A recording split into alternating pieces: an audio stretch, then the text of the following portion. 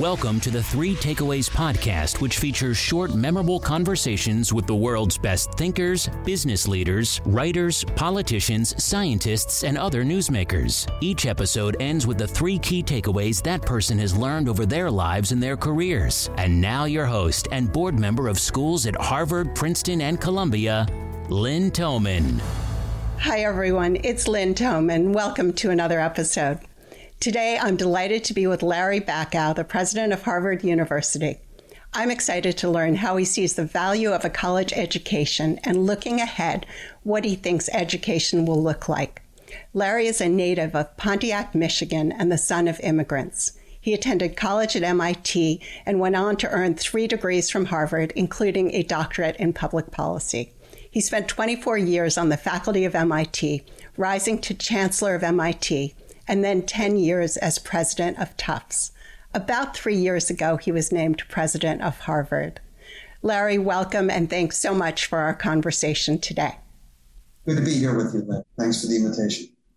I'd like to pick up on a conversation that you and I started on the day that you assumed the presidency of Harvard about the value and perception of a college education. But before we get to that, though, I'd like to start by asking you, why did you decide to become president of Harvard? You'd already had a full career as chancellor of MIT and then president of Tufts. Well, it was not a job that I went looking for, but when my colleagues asked me if I would consider it, I also couldn't say no. I feel I owe my whole life to higher education. As you noted, my parents were both immigrants. They're actually both refugees coming to this country. My father was born in Minsk, came to this country before the war to avoid pogroms in Eastern Europe.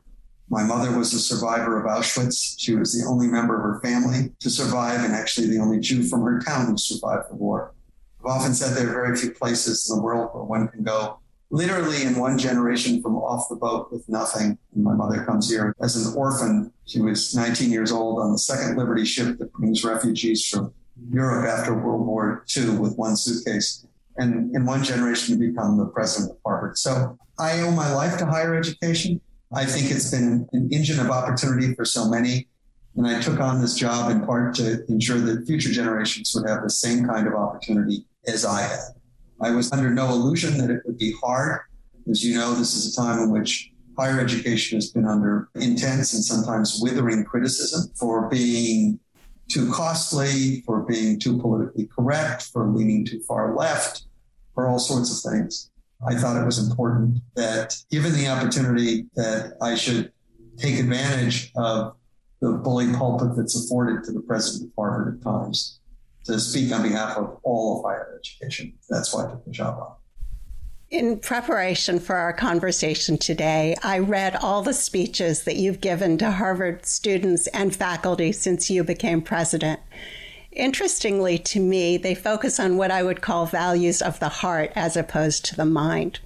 For example, in your morning prayers on the first day of school, you talked about being, quote, open, generous, and understanding, unquote. And you also talked about, quote, kindness and respect, unquote, and applying kindness and respect to the everyday moments, not just the big moments.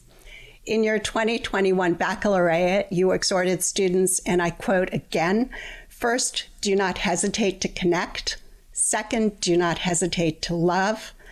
Third, do not hesitate to live, unquote. And you talk later in the baccalaureate about being grateful. In your convocation for the class of 2025, you talk about students seeking meaning and happiness both at Harvard and wherever life takes them.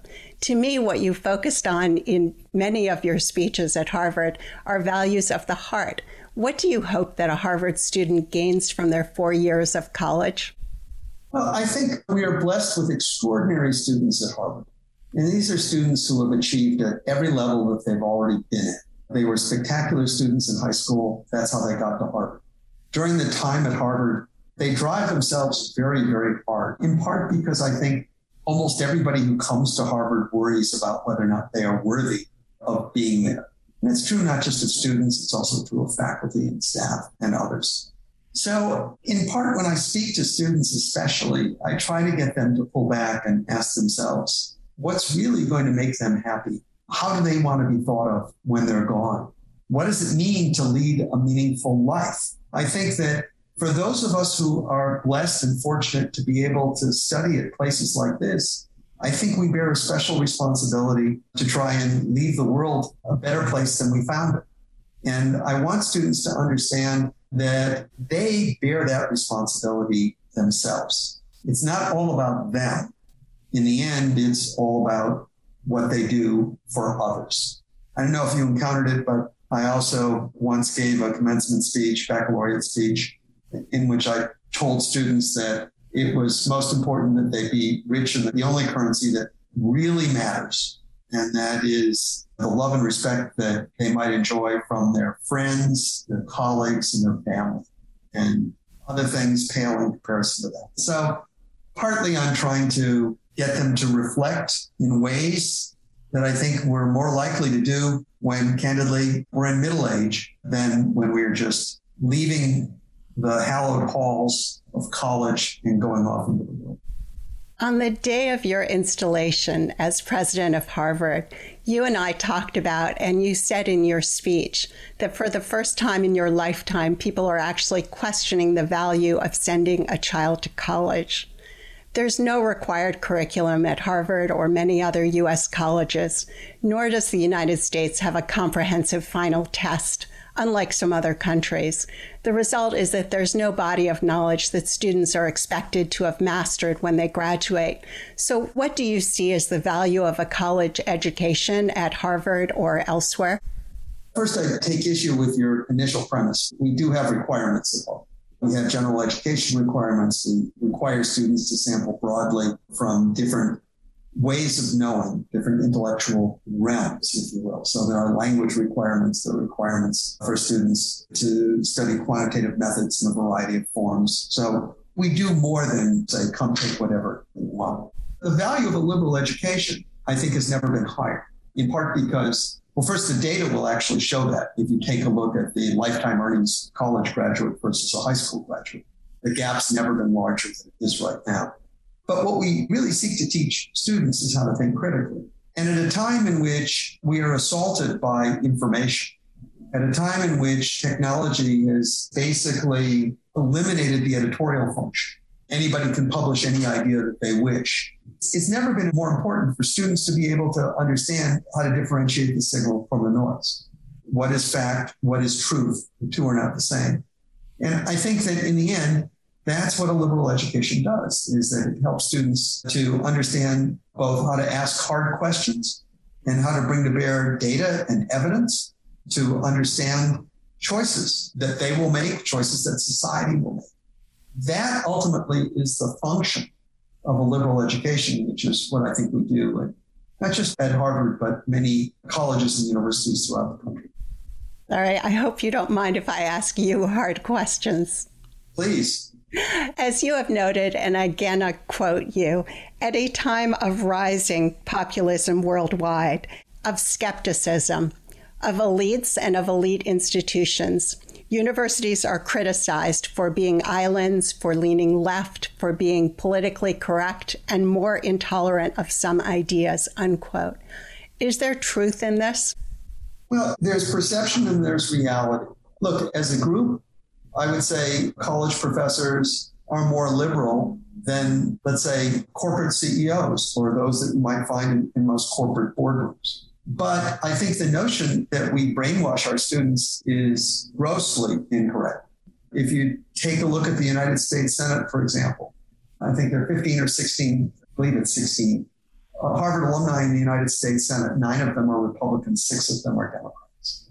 If you take a look at the composition of the Supreme Court, yes, we've got Steve Breyer and Elena Kagan on the Supreme Court, but we also have Chief Justice Roberts. We have now Justice Kavanaugh, who taught at the Harvard Law School. We've got many others. So I think, though, that we as academic institutions, and I talk about this, and you've seen this, no doubt, in reading some of my speeches, if we truly embrace the notion of veritas, which is our motto at Harvard, truth, then we need to be willing to test ideas. Truth is to be distinguished from facts. Facts are incontrovertible, or at least they used to be. But truth has to be tested. It has to be revealed. And we do that through vigorous debate. If we truly believe in truth, we have to be willing to engage with people who think differently from us. We have to be willing to be persuaded by a better argument, by new facts. So I think that this is, in fact, what we do. It's what we need to do. And if people actually spend time on our campus, they would realize that there are far more lively, intense debates that occur routinely than some may be willing to recognize. How do you see free speech and public discourse? There have been some controversies on campus and elsewhere. All too often, I think people seize on a few cases of intolerance and then they're willing to paint with a very, very broad brush. And, we have all sorts of speakers who come to our campus routinely, who speak routinely. Now, does that mean that they are all warmly embraced? Does that mean that they're challenged? Yes. Does it mean that there are protests? Yes. That's a form of exercise of free speech as well. What we should not do is to tolerate people who are willing to exercise the heckler's veto. That has no place in an institution like ours. And I think we have some affirmative obligation to ensure that we bring to campus speakers who represent the broad range of views across the ideological spectrum. I often say that issues on which reasonable people can differ, the function of a university is to promote debate, not to silence it by embracing one orthodoxy over another. Larry, you have said that universities play an important role in supporting our democracy. How do they do that? People should never forget that the original function of a university was to educate citizens for democracy. And so we do that in a variety of ways. We do that by conveying to our students that they have a responsibility to get involved. I've also spoken about the civic and social responsibilities of universities, but also of our students and of our graduates. One thing which I routinely do is each year that's an election year, I make a point of giving entering students their first homework assignment. And that is, if they're eligible to vote, they're obliged to register to vote, to inform themselves about the candidates and the issues, and to cast a ballot. It's not a political statement. It's one of engagement. And so I think creating expectations is important. I think it's important that we encourage students and our graduates to pursue careers of public service, both in electoral politics, but also in civil society in a variety of ways. It makes no difference, in my mind, what your profession is. There are opportunities to become an active and engaged citizen. And we need people to do that. I often say I've yet to meet anyone who believes the world that we live in is perfect. This is equally true of Democrats and Republicans, liberals and conservatives. If we don't think it is perfect, the only way it gets better is if good people all across the ideological spectrum are willing to work hard to improve it. And that's a responsibility that we all bear. It's a special responsibility for those who have the privilege to get a college education to engage. Let's pivot and talk about the future of education. So much of the world's greatest areas of focus now are interdisciplinary, such as climate or health, and they are not housed in individual departments or in individual schools. How do you see the future of individual departments and schools? And if you were creating a university now from scratch, would it have individual schools and departments? It would. Schools and departments serve incredibly useful purposes in the context of a university. The trick is, as in any organizational structure, to be able to find ways to address new challenges, to ask new questions, and to not let existing structures be constraints on your ability to do so. I'm sometimes asked, what are the similarities and differences between Harvard and MIT, since I've spent so much time at both? And my flip response is that organizationally and culturally, they're identical with a sign change. Harvard is the most decentralized university on the planet. MIT is arguably the most centralized university on the planet. But each of these two institutions are among the greatest academic institutions in the world, which says to me that excellence is path independent of organization and culture. Similarly, I think that there are lots of different strategies and different approaches to ensure that faculty are able to organize and self-organize in some cases to do work that lies at the boundaries of disciplines or at the edges of disciplines. And you see different approaches to doing that taken by different institutions. There's no one way of doing it, one right way of doing it. One of the things that makes higher education in the United States as strong as it is, as vibrant as it is the different approaches, different strategies that in fact are adopted by different kinds of institutions who are competing in so many different ways. They're competing to make advances in knowledge, they're competing for resources for students, they're competing for faculty. That competition ultimately is healthy. And we all watch what everybody else does. And I have no qualms of saying this, that if I see another university that's figured out a better way to organize to attack a problem than we have, I'll try and steal and copy and improve upon it here at Harvard. This is clearly a pivotal moment in education, one full of extraordinary possibilities to educate people remotely as well as to pursue new knowledge. Education has been a uniquely stable field, almost unlike every other field, and the leading educational institutions have been largely the same for the last, one could argue, 50 plus years or even hundreds of years. And what a college education entails has also been remarkably stable, at least compared to other fields or industries. What do you see as the future of colleges and a college education? What do you think education will look like in 10 or so years?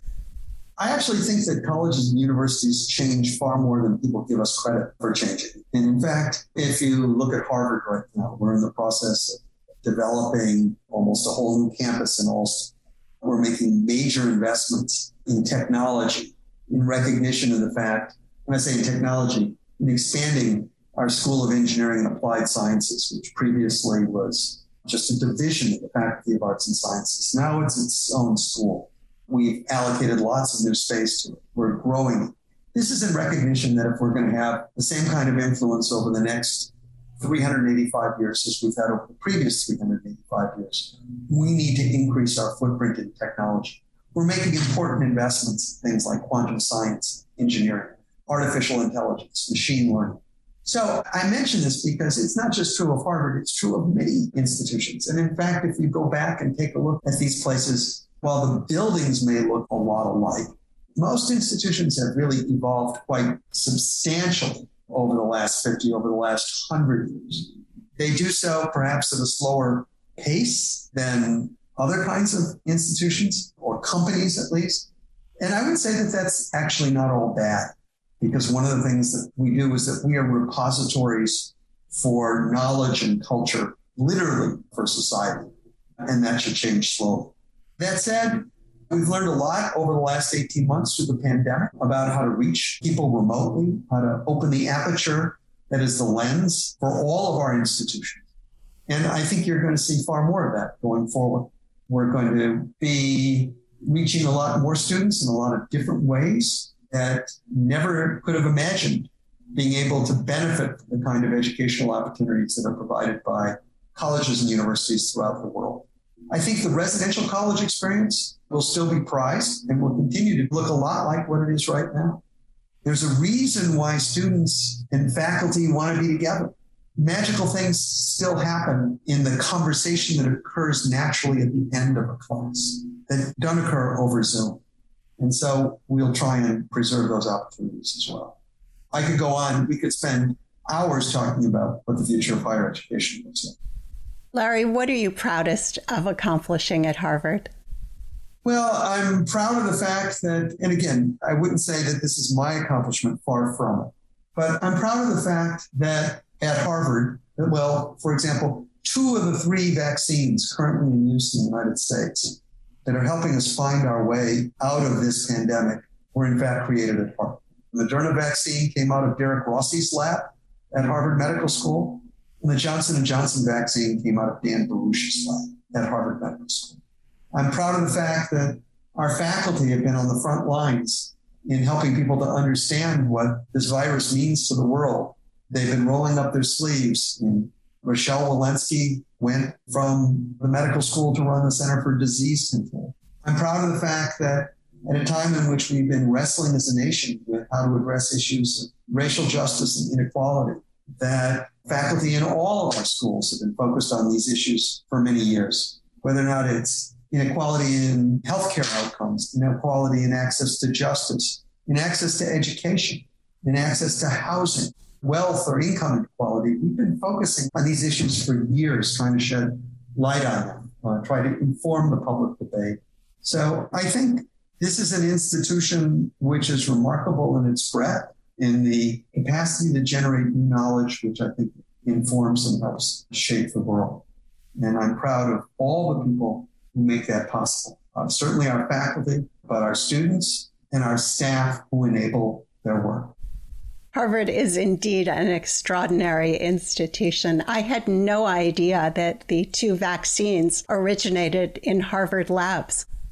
Yes. And not only that, but the basic research which made these vaccines possible, which was done 40, 50, 60 years ago in some cases, curiosity-based research, was also done. Some of it was done at Harvard, but it was done in research universities around the world. And that's why I believe institutions like ours, not just Harvard, but research universities more broadly, have never been more important to society. Larry, before I ask for the 3 takeaways you'd like to leave the audience with today, is there anything else you'd like to mention that you haven't already touched upon? No, I think I've covered it. Thank you for the opportunity to have this conversation. Thank you. Larry, what are the 3 takeaways you'd like to leave the audience with? First, just building on my last comment, I think we as a nation need to keep investing in the future. We need to keep investing in curiosity-based research, which creates opportunities for us that we could not have imagined. Again, the vaccines, which have recently been developed in record time, were made possible because people were curious about what is the role of RNA, of messenger RNA. And they could not have imagined it would lead to what it has led to now. We need to continue as a nation to invest in the future, especially in our research enterprise. The second takeaway that I would like to leave people with is something which I said in my inaugural address, but I think it bears repeating. Talent is flatly distributed, but opportunity is not. There are as many brilliant young people in the poor parts of this country, in poor cities, in poor regions, as you will find in the wealthiest parts of this country. It is up to us as a nation to ensure that this talent does not go to waste, to seek out these people and to give them the kind of opportunity which they need to flourish. It will inure ultimately not just to the benefit of those individuals, but to society more broadly. So that's an obligation we all bear. Universities, I would tell you, have a special responsibility. And then the last takeaway is actually a quotation from my mother, my late mother. I spent my whole life on college campus, lots and lots of interaction with young people, all of whom seem to want to change the world. God bless them for wanting to do it. But my mother used to say that at some point in a young person's life, everyone should have to work behind a counter and to serve the public, to serve everyone who walks in. And I think that that's a wonderful piece of advice because it teaches one a lot about human nature, but also it gives one a sense of both the dignity of honest work and what it means to serve others. And as you alluded to previously, I think that's a responsibility we all bear. Thank you, Larry. This has been terrific. Thank you for our conversation today and for your leadership of Harvard. Thank you, Lynn. Thanks for the opportunity to have this conversation. If you enjoyed today's episode and would like to receive the show notes or get new fresh weekly episodes, be sure to sign up for our newsletter at 3takeaways.com or follow us on Instagram, Twitter, and Facebook. Note that 3takeaways.com is with the number 3. 3 is not spelled out. See you soon at 3takeaways.com.